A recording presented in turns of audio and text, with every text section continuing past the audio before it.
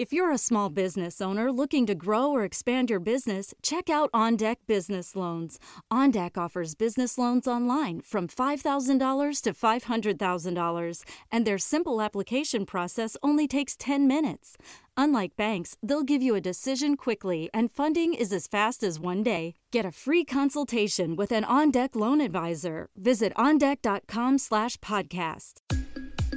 This is the Customer Equity Accelerator. If you are a marketing executive who wants to deliver bottom-line impact by identifying and connecting with revenue-generating customers, then this is the show for you. I'm your host, Allison Hartsoe, CEO of Ambition Data. Each week, I bring you the leaders behind the customer-centric revolution who share their expert advice. Are you ready to accelerate? Then let's go. Welcome, everybody. Today's show is about HubSpot's Voice of Customer journey. And to help me discuss this topic is Amanda White. Amanda is the leader of the Global Voice of Customer program at HubSpot. And if you're not familiar with HubSpot, they are a platform for inbound customer-centric marketing, sales, and service, probably a whole bunch more. Amanda, welcome to the show. Thank you very much, Allison. I'm very happy to be here. Can you start by giving us just the quick positioning on HubSpot and how you got to be involved with the company? Absolutely. So HubSpot is a growth platform, and we really believe in the philosophy of attracting, engaging, and delighting customers. So our software platform is tools built around all of those points. So everything from website hosting, personalized messaging, social, sales pipeline, a service hub where you can engage with your customers and tickets, all built on top of a free CRM. So that's HubSpot as a company. How I got started with them was I'm originally from Chicago, a Chicago girl, and I worked for a marketing agency there and moved to Europe and was actually working as a marketing manager for a mobile payments company. And I was a HubSpot customer initially. And then when HubSpot opened their Dublin office, which was their first international office, I started with them and was initially an inbound marketing consultant, helping customers and then eventually partners with their actual implementation of HubSpot. Spent a lot of time in the customer success division and various management roles. And when HubSpot created our first ever Voice of Customer team, I was really passionate about customer success, customer centricity, and really driving that voice of the customer within HubSpot. So it was the perfect role and worked out well. So we're just wrapping up our first year of actually having a Voice of Customer program at HubSpot. Oh, well, that's fantastic. I didn't realize it was just 1 year. And I have to give you kudos. We are HubSpot users as well. But one of our employees just got this, hey, you're a HubSpot Champion User Award, which I thought was really clever in that it suddenly gave us a reason to celebrate her and what she had been doing on that platform, on that tool. Most power users are not recognized in that way. Oh, that's so great to hear. We really believe in the advocacy part of our flywheel methodology being that we want to delight our customers and turn them into advocates. And our customer marketing team is a team that I partner very closely with. And they're the ones that basically built that program, that Champions program. And we've been working really closely with them. And we have big visions for all of the ways that we can just really celebrate our customers and reward them in the ways that they want to be rewarded. And that was one of the programs that they are owning and launched this year. So I'm really glad to hear that it had an impact. It is. It's doing well. And I want to call up this concept of flywheel because this is something that I think some people understand, but maybe not everybody understands. And it was particularly well done with your CEO last year. And what was interesting is I had just interviewed Brian Eisenberg on the show, and he was talking about the Amazon effect as a flywheel. And here we see HubSpot adopting the same kind of flywheel idea. Can you talk for a minute about what is the flywheel? Absolutely. So traditionally, companies often thought about getting their customers in the funnel methodology, which is where, it had to attract and convert customers down into your funnel. And then once they became customers, they sort of just stayed there at the bottom of your funnel. And the flywheel methodology is kind of shifting that thinking on its head and saying, actually, the way we do business is not a funnel, but we know how important customers are. We know that they're much more likely to buy from us than new prospects. And we know that they're much more likely to buy from us if they're happy and engaged customers. So actually, we need to spend as much or more energy on our existing customers, making sure that they're happy, delighted, and using our product successfully, getting value out of it, as much or more energy on that as we do getting new customers. So that's the way that HubSpot has kind of shifted its thinking. And not only do we do that for our own business, but that is the whole way that all of our tools and our platform are designed to help our customers do that as well. Yep, that makes sense. Okay, so let's talk a little bit about voice of customer, because I oftentimes see in the data and analytics space, there's a lot of, there's the sense of if I pull all the data together, if I get a customer 360 view, suddenly bells will ring, angels will sing, and all of a sudden I'll understand my customer base, what they want, and what I should be providing. And usually the piece that's missing in that is the qualitative side in addition to the quantitative side. So tell me a little bit about why voice of customer matters and why people should care more about it, more than just, oh, it's nice to know what people say. Oh, absolutely. I mean, this is like one of the biggest, most important questions I think businesses are facing today is how do you collect customer feedback and what are you doing with that data? How are you taking action on it? And how do you know how to prioritize it in the way that which things are the right things to take action on? So I think that it's just such a critical question. And it really was the driving force in the creation of HubSpot's VOC team. So one problem that we had at our company, I'll just share a little bit about this, was that our product teams were getting what we now refer to as a fire hose of data. They were getting different reports, analytics, ad hoc customer feedback from so many different parts of the business. And in fact, they were getting it from a lot of parts of the business, but not actually the core customer success team who were on the phone with our customers every day. Isn't that crazy? I know exactly what you mean. Yes. And I know that other companies are facing next. I just listened to a webinar from Gainsight and a market research firm that they had partnered with, and they had interviewed, and they're calling it like the great divide between customer success and product. So I know lots of companies are kind of facing this challenge, but HubSpot, we were passing all the information to product, but we were doing it in such an ad hoc way that it just wasn't digestible for the teams that were making the critical decisions about where to invest and what to build and what to fix within our product. So one of the kind of key principles behind our team was that we needed to synthesize that data and help those product teams prioritize it. One of the first things we had to do was go evaluate where is all of our customer feedback coming from and what's being done with it. And at HubSpot, that was a huge undertaking, but once we had accomplished that, we were really able to kind of distill it down and determine what was missing and what was there that was really great but wasn't being utilized. And we actually created something called a roadblock program where if any of our customer success reps are on the phone with a customer and a customer is raising a flag to them, like, hey, I can't do this in your product, or hey, this is really frustrating, but that's actually logged in the system and it's then kind of sent to the voice of customer team where we analyze that and we look at all of these roadblocks and we pass that information then to product in a really nice, digestible way. And it's a report where they can understand, they can see it broken down by the different products that we have and the different features we use. And we actually are now coding that data in the same way that we code NPS data and as we code our support data. So for the first time, we're actually kind of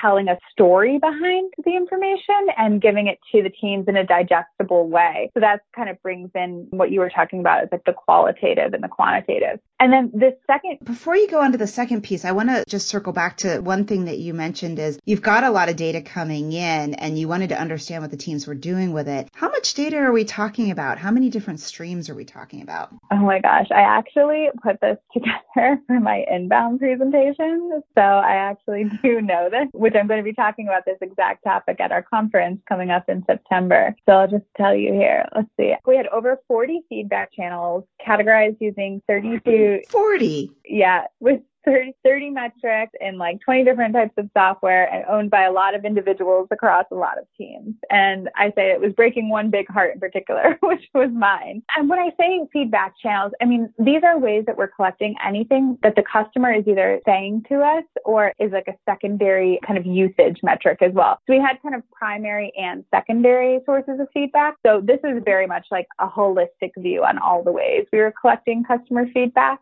both, as I said, directly and then and kind of indirectly. But yeah, that was a lot to digest. So oftentimes if we have that situation in data streams, we have to set, literally it's called a master and a slave. You have to say what's the source of record. Is that also what you had to do with the feedback channels? Did you have to group them in such a way to say this one's the master, this one is the supporter to that master? So we haven't broken it down exactly like that, but we certainly had to prioritize. So we said, let's take the top 3 where the most data is coming from and where the product teams are taking the most action off of. And then, of course, we identified the gap, which was where we created customer roadblocks. So we created one new channel and then we looked at the other top channels. And so then we said, okay, how do these work together? So at HubSpot, that's NPS, which is incredibly important to us. It's the data that comes through the support team. It's roadblocks, which we created on the voice of the customer team. And then we have another one that's called system usability score as well that the product team uses. So we kind of looked at what some of those top channels were in order to then determine, okay, now we know these are the primary sources of customer feedback. And we know that the product team digests these sources, but how can we give this information to them in a way that they understand the why and the what from each channel and how the channels work together and what to prioritize and not prioritize? Because the other challenge would be, okay, I have this NPS data and I have this roadblocks data. I'm a product manager. How do I make the decision on which thing to prioritize? Yeah, that's great. Okay, I'll circle back to some other things there in a minute, but I want to give you a chance to go back to the part that I was interrupting on the second piece. Oh, it's fine. It's a perfect segue because the whole second part of our job was determining prioritization. So once we identified the best channels where the most information was coming from and how these channels could coexist and each serve a purpose, the next big question was, okay, great, we're getting great information now, but how as a business do we prioritize? So one of the things that the Voice of Customer team is responsible for is outlining the sharp edges within our company. And so sharp edges would be defined as big points of customer pain. And these are within the customer journey. And these are often very cross-functional in nature because if one team owns them, they would probably know about them and haven't taken action on it to try to fix it. So I think the problem is with some of these sharp edges that they come up where no one team is directly responsible. There might be 4 or 5 different teams that actually touch that part of the experience, but there's customer pain generating and there's no one feedback channel telling them this and they're not getting perfect information to go take action off of. So what we can do with Voice of Customer is be responsible for the holistic picture of our overall customer experience, look at the data from multiple feedback channels that have to be looked at individually, and then make recommendations back to the business on what the actual priorities should be based off of that holistic view and based off of multiple channels. So we identified 3 sharp edges that we then bring to the executive team. We get buy-in on those and we say, hey, these are really big customer pain points that we need to solve, and we need everyone at this table's buy-in in order to do that because it's not going to be just one team that can go and fix. So what would be an example of some of the sharp edges that you might have found? So one of the sharp edges was the customer feedback itself. So that was the fact that we had too many channels coming from too many different places and not going into a synthesized system. So that was one of what we identified as the sharp edges. Now, moving forward next year, I don't think that will be an actual sharp edge. That will be something that we kind of just own as a VOC team is the overall feedback channel. That will be more part of our day-to-day and won't be actually one of the sharp edges. More maintenance. Exactly. More just our day-to-day job description. Hey, we are responsible for getting as much quality, actionable customer feedback into the hands of HubSpotters who can then take action off of that data. Another example was product changiness. So what's the rate of change of our product that actually causes pain with our customers versus net positive in terms of all these great new features that we're delivering? So something that we looked at with the product teams was, okay, how can we go fast enough to deliver great new features, but make sure that we're going slow enough that we are communicating these features with all the right education and everything that needs to go with them as well. So that was a huge focus for all of the teams in 2019, particularly because we had an outage back in the first quarter. So that really forced everyone to take a step back and say, okay, the most important thing here is that we have quality, reliable product that is available to our customers. And then we have to meet certain thresholds of this before we can start moving on and building great new features. Did you call that actual product changiness? Is that what I heard? Yes, that is how we refer to it. Because some of it is, it's not just rolling out net new features. Some of it's like fixing features we have, or maybe it was like a UI or a UX change. So it's like a mix of like design changes, new features, sunsetting old features, and maybe just like moving where things are located. So you kind of have all of those things happening at all the time with a company like HubSpot. So we have to make sure that we're doing it in the most customer friendly way. And so the ratios is designed to say what volume of changes did we have and how are those changes being used? Is it measuring behavior or adoption of the changes? Is that what it's after? Yeah, they have multiple things that they look at, but definitely like usage of new products. They have like stability metrics. And as you said as well, they would look at maybe like the rate of change. They would do user testing as well to make sure that they're releasing the changes in the right way. And we actually have a new like product communications team. Their sole responsibility is to make sure that any new features that we roll out, that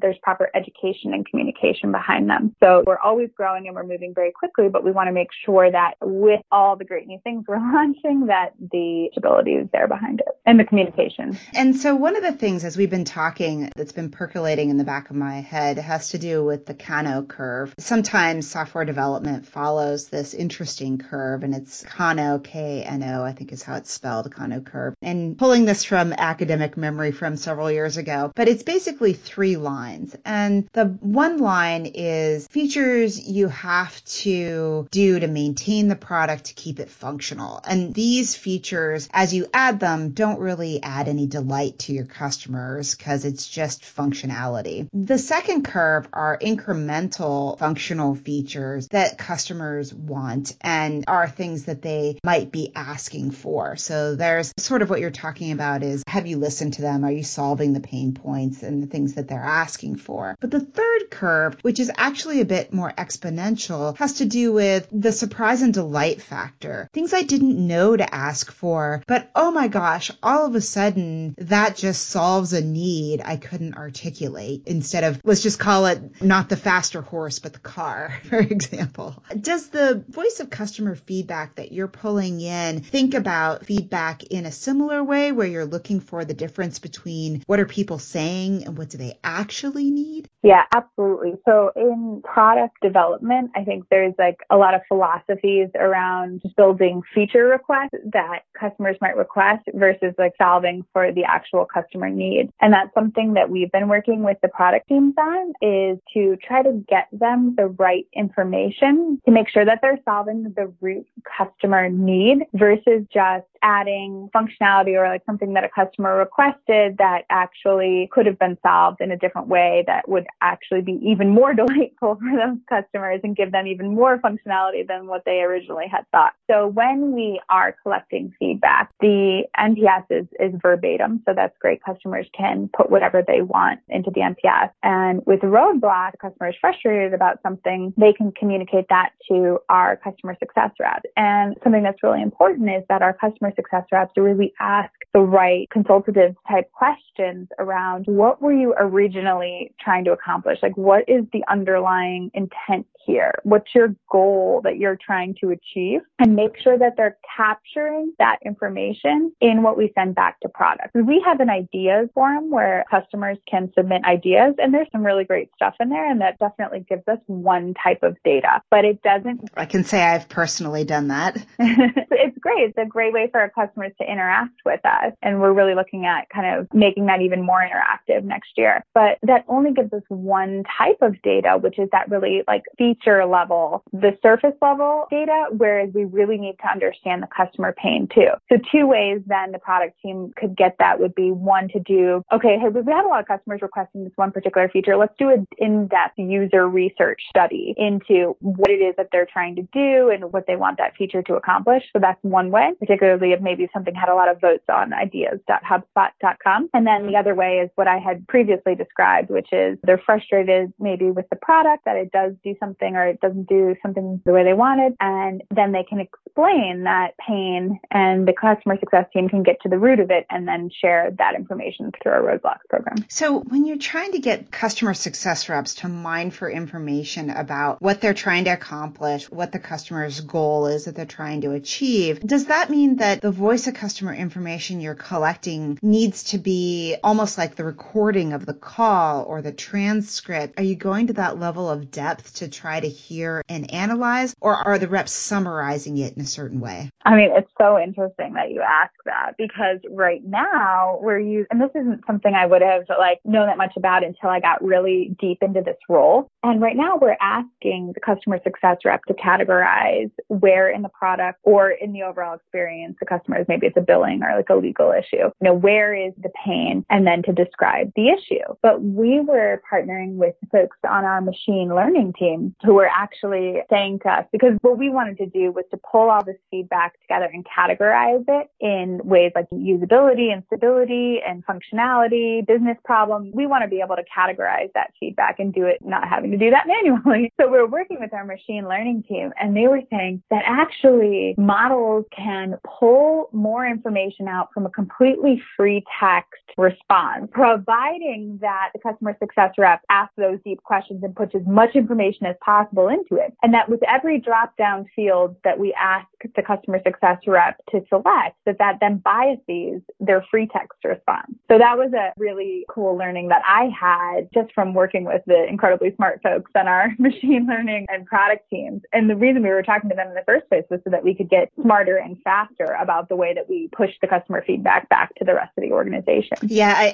I really want to underscore that, because I've seen this in call centers before, where the call center rep will automatically pick the first and easiest subject to categorize something on, and people are in a hurry and they're trying to just get that task done. But what you're talking about with machine learning is what it is inevitably really good at doing, which is categorizing. And the free text response, I think, is something you can't underestimate. Getting the context of that, the full context, versus like a game of telephone where you're asking the rep to categorize for you, but everyone has a slightly different way of thinking about it. I think that's a great advantage for you. And I was just having a conversation with Jill Ward, who's on our board, and she was saying too that you always just, even though data is getting so incredible and all the things that we can do with it, you can never substitute the experience of actually being in person with customers, learning from them, whether it's in town halls or follow them home, field trip, whatever it is, that you always have to supplement the data, even that really the rich text, open response type data. You still have to supplement that with talking to your customers and meeting them in person and spending time with them to truly understand what it is that can delight them and to make them kind of happy. So that's the other piece that I want to score. Like, we're talking about all this data, which is so important and so crucial that you have right as a company, but then you really just also have to supplement it with spending time talking to customers. Yeah, I can't emphasize that enough, because it's something that I see the leaders doing. A while ago, we had a speaker from the San Francisco Giants, and he was talking about, this was at our customer centricity conference years ago, and he was talking about how they always open up the executive meetings with a comment from their customers, from their fans. And they always pick a positive and a negative comment, which becomes food for thought for how they're going to go about solving for these different problems. Now, I mean, I'm sure they're getting a lot of different streams, and the way they pick those comments, I'm not sure how they find one that is particularly powerful. But the question I wanted to ask you is, are you also finding that these voice of customer experiences, whether it's talking to the customer directly or whether it's reading the quotes verbatim, are they penetrating the organization and helping the organization start to take action on data? I believe 100%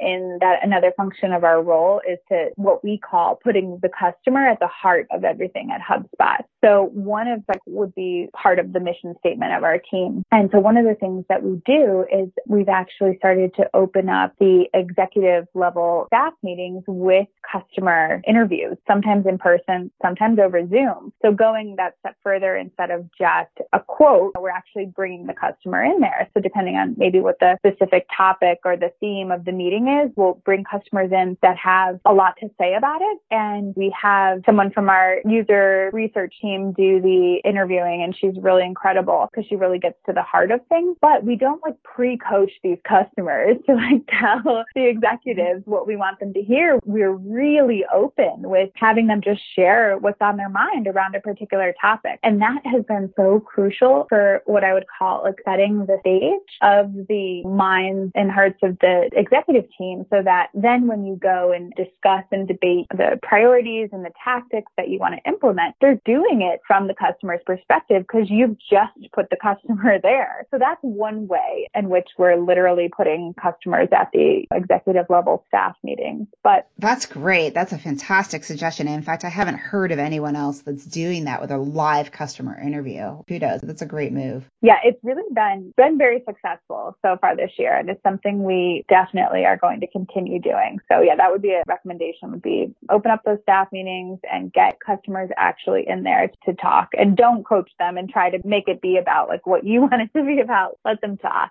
So, and then another thing we're doing is that anytime myself or someone from my team are having conversations with customers, or if we have customer interviews, we always are pushing that out on our internal wiki. So we're sharing information as much as possible. And I know our user experience teams that live on the product team do that as well. So we have that internal knowledge sharing system, which we use the wiki, the Confluence wiki. That's a great way as well. So if somebody goes and does a customer visit, that they can just write everything up from that visit and then tag all the relevant people in it, and it starts discussion and debate. So I do really think it's important to not waste a single moment of time that you've spent with customer by just keeping that information to yourself or giving it to a couple people. The more we can expose it to the entire organization, the better, because more people have eyes on it. And I think just diversity and perspective is so crucial. I say, okay, my job is voice of the customer, but really it's all of our jobs. And so that's another kind of goal of our team, is to just get everyone in the company thinking with that customer first mindset, and to always be thinking okay, how can I take customer feedback and customer data and then make my decision? And so the kind of internal advocacy, and that's a huge part of what we do as well. So there's one thing you've been talking about that we haven't really pressed on that's a really key concept for customer-centric thinking, and that is the idea that all customers are not created equal. In many cases, as we've been talking, we're using the word customer in almost a generic term, putting the customer at the heart of everything, valuing the customer, talking to the customer. But what I think that does is it creates a system where you're just awash with opportunities. And so the question is, how do you use data to sort out where the signal is and where the noise is in all of that customer feedback? Yeah, this is something I've been thinking about, which is that, okay, once you get all of this great data in one place, or you can at least hand a nice report or some really nice information over to the different teams that are going to be making decisions off of it, I think something that's really important to caveat there is that data is not the decision itself. And you do run a risk of becoming overly reliant on data to a point where you want to answer all your questions in data before you can make a decision. So I think that's something that our team is going to be partnering with other folks within the organization on, is hey, we can give you information on this customer segment that's feeling this pain, and we can give you information over here that we're hearing from this type of user, and we can give you maybe some estimated financial impacts that go along with them. But sometimes you're going to have to make the choice over how you're going to solve. Is it for a few customers, but it's a really mission critical pain point for them? Or are we going to solve for more customers, but it's only a mildly irritating pain? So the general managers of our products and the folks on those product teams are going to have to make those decisions. And of course, they'll do it in conjunction with their stakeholders. But I think that's something where voice of customer is so important. We want to be able to get that voice and that mindset there. And we certainly want to be able to provide accurate customer data to people as they're making those decisions. But at the end of the day, the data isn't the decision. We still have to be able to make some hard calls sometimes. And there's going to be trade-offs in any business. I don't know if that answers your question. It does. And I think it's really interesting because oftentimes when we use customer lifetime value, we're thinking about how to make a decision or how to group customers according to the financial impact. And while I think that matters, and that is one way to find the signal, what you've called out, I think, is a really interesting point about, do you solve for more customers in a minor pain versus small number of customers in a major pain, assuming that that pain translates to financial impact in basically the same way. That is an area where I think people don't realize, once they start pulling the voice of customer data together, that they'll have to make certain calls, certain decisions about what matters. And that's where the strategy of the executive team becomes important. Absolutely. And so this seems to be an area that, if we think about the customer-centric maturity curve, it sounds like HubSpot is in the center of the curve, but very rapidly pushing towards innovation, which is one of the leadership areas. And would it be fair to say that once you get your voice of customer data in and understood and you're using it, that it becomes a ripe source of what kind of innovation you want to do? Yes,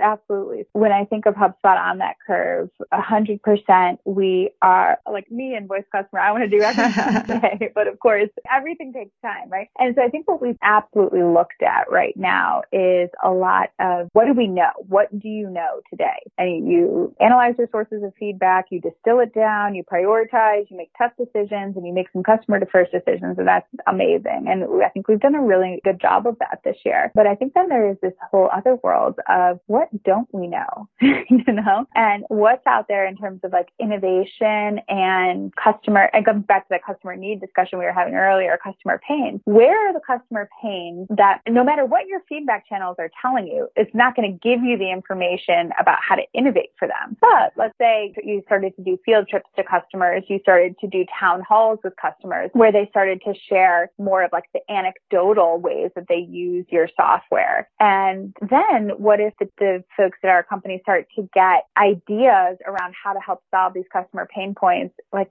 maybe outside of our product, the way it exists today, outside of what's in our 2020 roadmap. And they start to get really creative and innovative because they're really listening to the customer in their own environment and in the ways that they're using, that they're actually trying to solve their business problems. So I think that is absolutely like the next wave or phase of how you can bring voice of customer to your company, is not just reactive, but proactive. And I think that HubSpot we've outlined how we'd like to do that in Dharmesh's customer code. Have you seen that? I have. I saw it last year after the conference. I think that's when they pushed it out. At Inbound?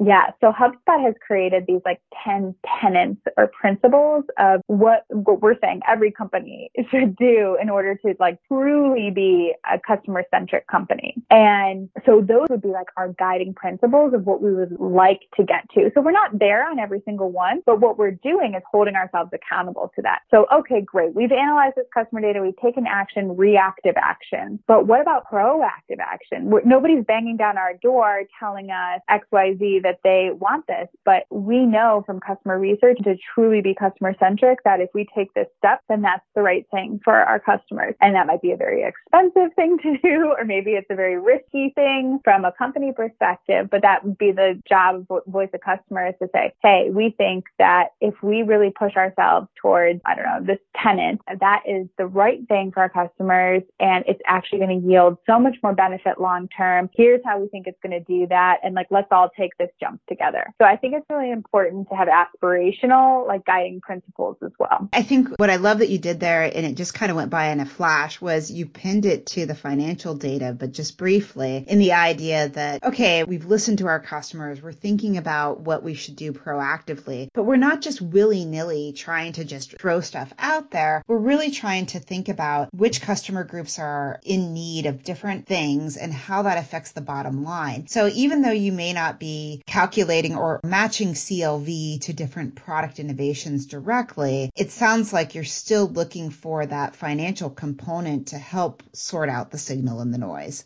Absolutely. I mean, every business decision, whether it's a customer-centric business decision or not, you're going to weigh the pros and the cons, and you're going to take a look at it from a financial investment risk-reward perspective. And so I think the challenge with some customer-friendly or customer-centric decisions are that they tend to be the ones that have more initial upfront costs, but longer-term benefit. So the more that we can paint that picture and give as much as possible of estimated financial impacts of the longer term benefit, the more likely we are going to get the go ahead from the company on those. So I think it's a balance, and everyone at HubSpot, we all want to be making the customer first decisions all the time. But of course, you have to balance that with keeping the business afloat. So a lot of public companies wrestle with that issue because Wall Street's constantly pushing for certain metrics every quarter. And it becomes very difficult for them to say, hold your horses, Wall Street. We're going to go this direction because we feel like it's best for the company. Amazon, of course, being a great example of a company that has been able to do that. Have you found that there's a certain nuance to adding long-term thinking to the company versus the short-term thinking? I think when you are public, there's definitely more of a lens on every kind of move that you make, and it can potentially hinder companies' ability to make those type of big investments. But I do believe that if you can justify them, if you can tell the story behind it in a way that makes sense and that people understand that, yes, growth is incredibly important, but so is longevity, and that comes from customer retention. And so I don't think that the street is blind to that. And I think it just has to be explained in a way that makes sense to your own shareholders. And the voice of customer really supports that. Absolutely. Anything that where HubSpot would be wanting to make a decision like that, I'm sure would be supported with customer data to say this is the direction that our customers want to go and that we believe that this is the right thing long term. Yeah, very much so. So you mentioned you have the Inbound conference coming up. I want to circle back to that and talk a little bit about, and I don't know if it's in your presentation or not, but when people think about listening to your story and understanding what they could do to bring voice of customer in, is there a series of steps or a way that they should think about bringing voice of customer in, perhaps things they could learn from you about what to do or what not to do? Sure. And I'm very open to learning from others as well. So I would absolutely caveat this with hey, this is HubSpot's journey, and we're really happy to share with how we've created a VOC program. And a lot of it has also been from looking at how other companies structure theirs. And so I'm really a big fan of knowledge sharing around this subject. But just to share a little bit how we would recommend to create the program is, I think the first thing, and I have kind of lumped steps 1 and 2 together, is that you have to assess the customer centricity of your company culture. And I think it's you have to do that deep dive to say it's more than just, oh yeah, of course we're customer first, and look at how are your compensation models? Are they tied to only net new sales, or is there any tied to retention and customer retention? How are you motivating people inside of your company to actually solve for the customer instead of just solve for the next dollar coming in the door? So you have to really assess the customer centricity of your culture. And if it's not where it needs to be, then step 2 is to create that movement. And I do believe that that does need to come from the top down. People need to believe that their leaders are setting up a mission that they can believe in and that everyone can buy into. And people really need to get on board, because from a behavioral perspective, people aren't going to change just because you tell them to. You want to get to that underlying motivation behind why they do their work. And so it's really important that you actually create that culture change within the company. Then the next step would be to evaluate all the places that you're collecting customer feedback today. So start with that. Where are you collecting it? And sometimes it's in unexpected things. So you think, oh, we have this channel, this channel, this channel. But who is talking to your customers? When are they talking to them? And where are they recording that data? All of that has to be included, which is why I think earlier when I shared how many channels we have, it sounded quite severe, but it was just all these different places that our customers were sharing information with us. And then you have to take the next step, which is step 4, and determine and prioritize insights from that data. So now that you've collected all the information, you've got it at least into one place, then how do you synthesize it and prioritize those insights? So then once you have that, I think it's for us in a company as big as HubSpot, it was really important to take step 5, which was establish some quick wins for any big initiatives that we were outlining. So some of the stuff that we established was felt so meaty that it could take a long time to implement. And I think you can lose momentum if you don't get some quick wins along the way. So I think it's really important to identify the low-hanging fruit for your customers. What are 1 to 2 things that you can knock out today that are going to improve your customer's experience with your company? Are there specific examples that you found like this particular area is really a great place where we can get a quick hit? Yeah. So for example, we had done some repackaging in, like for us, like this is very specific to HubSpot, but we had done some repackaging, and one of the new packages you had required like a subscription seat to have certain functionality and workflows. And we heard back from customers that was really frustrating for them. And we were able to like transfer that information to product, and they looked at it and were able to make a change to the way that we had packaged that. So that's like very HubSpot specific, but I think it's just a matter of taking a look at your data and saying like, okay, this one is small, but have you ever heard the phrase like death by 1,000 paper cuts? If you cause your customer too many paper cuts, like they're going to leave, even if there wasn't one big thing that you did. So I think identifying something really small is fine too. You just have to say, okay, like we're going to knock out a couple of these. And then another quick win was also to start to get the customer in the boardroom, get the customer into places that we could be hearing them as well. So that could be a step that people could take. I am so pleased to hear you mention that as a quick win. Yeah, that doesn't take a lot of time and planning. Like you can figure out what are the next topics you're covering at your executive level meeting and identify a customer that has something to say about those topics and bring them in for the first 15 minutes. We actually do like a full half-hour interview with them, and then we leave another half an hour purely for discussion where they can ask the customer any questions that they want. And then we only take the second half of the meeting to get into like the agenda topics related to it. So we really actually place as much importance on the customer conversation as we do on the agenda. Wow. That's a significant investment in time. It's not just a 10 minutes of what do you think? It sounds like a fairly robust interview. Great.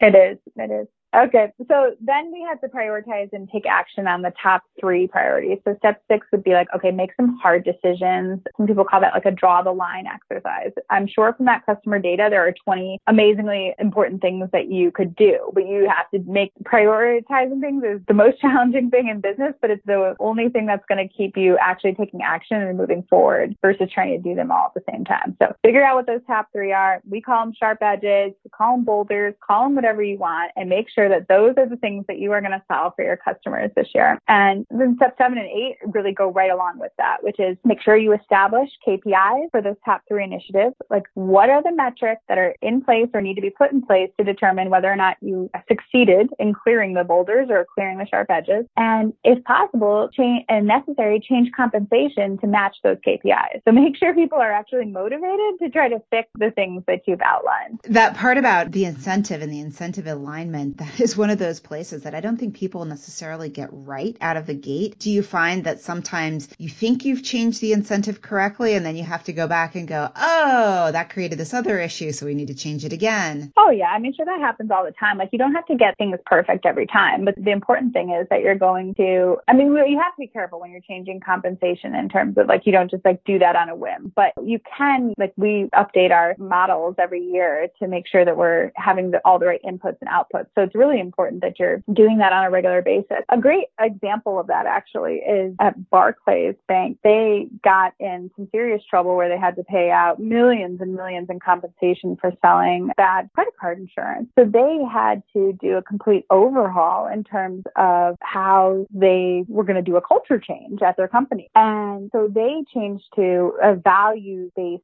incentives model instead of a performance-based incentives model, where they actually, when deals come in, they look at, and this is in like one division of the company, they looked at the projected longevity of the deal. And did it have the right, like, did it have a high deal score in terms of, did it have all of the factors of quality exactly that would need to be present for longevity or for lifetime value? And they actually gave deal scores, and they did the bonus structure built around that versus an initial sales price. And I believe they also have like a deal desk task where their own sales team does quality control of that. So it's not like another team coming in to police them, but there's a full model there where they actually look after the quality of their own deals within the sales org, which I think is pretty awesome. Yeah, that is awesome. And that's a great point on all KPIs. And I sometimes call it measuring the distance between furniture. You can measure something, like I can tell the distance between furniture, but that doesn't tell me what kind of interior design I need for my house. So what you measure in terms of quality, I think, is almost more important than the fact that you just have a measure. Absolutely. And figuring out how to measure that quality, I think, is the hard thing for companies. You have to figure out what are all those factors that make customers stay? Like, why do they stay with you? And then is it possible to operationalize that back on the front end when you're doing the initial sale? So it's something to look at. So then step 9 would be just a communication and evangelizing. So we talked earlier in the podcast about a role of the VOC team being to evangelize the customer within the org. So communicating progress on, maybe the status of the Sharp Edge project, communicating any feedback from customers besides even through the channels, like I talked about sharing on the wiki, and closing the loop both with your own internal folks and then the customers themselves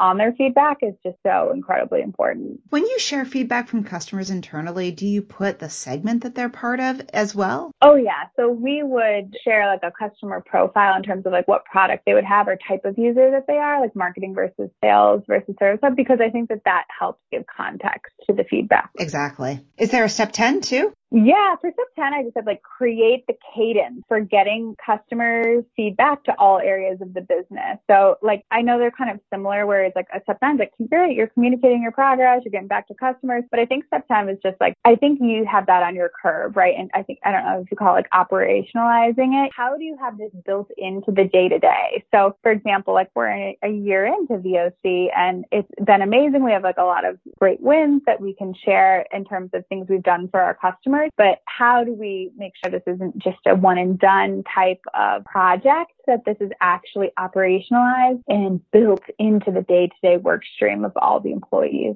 So I think that piece is important. That is really hard. And I think it gets back to change. The fact that when you're making change, it's a series of small hits over and over and over again until the new normal is established. And I oftentimes think of that in terms of years. People get these programs, they want to have them set up, they want to have performance. And how many years did it take you to kind of move in this direction? Well, I think as I said, we've only created, we've been looking at NPS and we've had always said solve for the customer, and HubSpot's a company that has always cared about our customers. So we didn't have to necessarily do that turn on its head culture shift like Barclays did. And we have a really incredible product insight team and UX team, but we're a year into the official, voice of the, not even a year into the voice of the customer program. And we have made incredible progress. I think, as I said, I'd love to be doing everything now. I live this day in and day out and breathe this, but it takes time to get these things implemented. But we were able to do all of this within 3 quarters. So we're a pretty big company. So I think it's definitely possible to get started and to accomplish at least half, if not more of these tasks within your first year at this. And it's okay. It's okay that it takes time. You're making customer first decisions. That's the most important thing. So every step you're taking to move towards that, that's great. And that's going to yield that benefit for your company and create longevity in your customer base. So starting somewhere is better than starting nowhere, and smaller steps are better than not taking any at all. Mm-hmm. Well said. Well said. Well, this has been a great 10-step process. Is there an 11th step?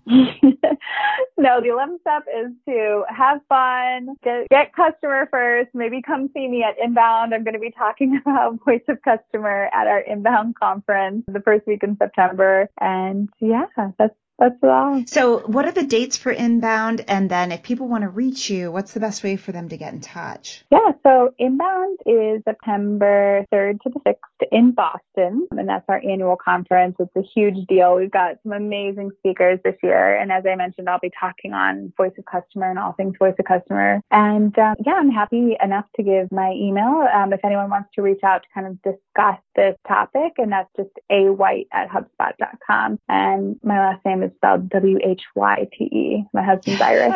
So that's where that comes from. And the other thing I should say too is that even though I'm American, I live in Ireland. I'm based in our Dublin office, and Voice of Customer is our first purely international team. So it can be done. And it's really important to always be thinking about your global customers as you're thinking customer first, not just your North American ones. So that's one last little portion that I'll throw out there. Well, it sounds like you've made great progress, Amanda. Thank you for sharing all of the insights, especially that well-structured hit list at the end. I know the people who catch your session at Inbound are going to get a real treat because I see many companies struggle with this and not able to get it off the ground. And you've hit on many themes that are really what all the successful companies do. So way to go, and congratulations on your very fast progress. Oh, thank you very much. And looking forward to just having more people talking about what is customer centricity and customer equity, and having companies move towards this in their models. It's something I'm really passionate about. So thank you so much for taking the time to talk to me today. As always, links to everything we discussed, including the Inbound link, and I'll look for the presentation from Dharmesh last year that we can link to as well. Those will all be at ambitiondata.com/podcast. Thank you for joining us today, Amanda.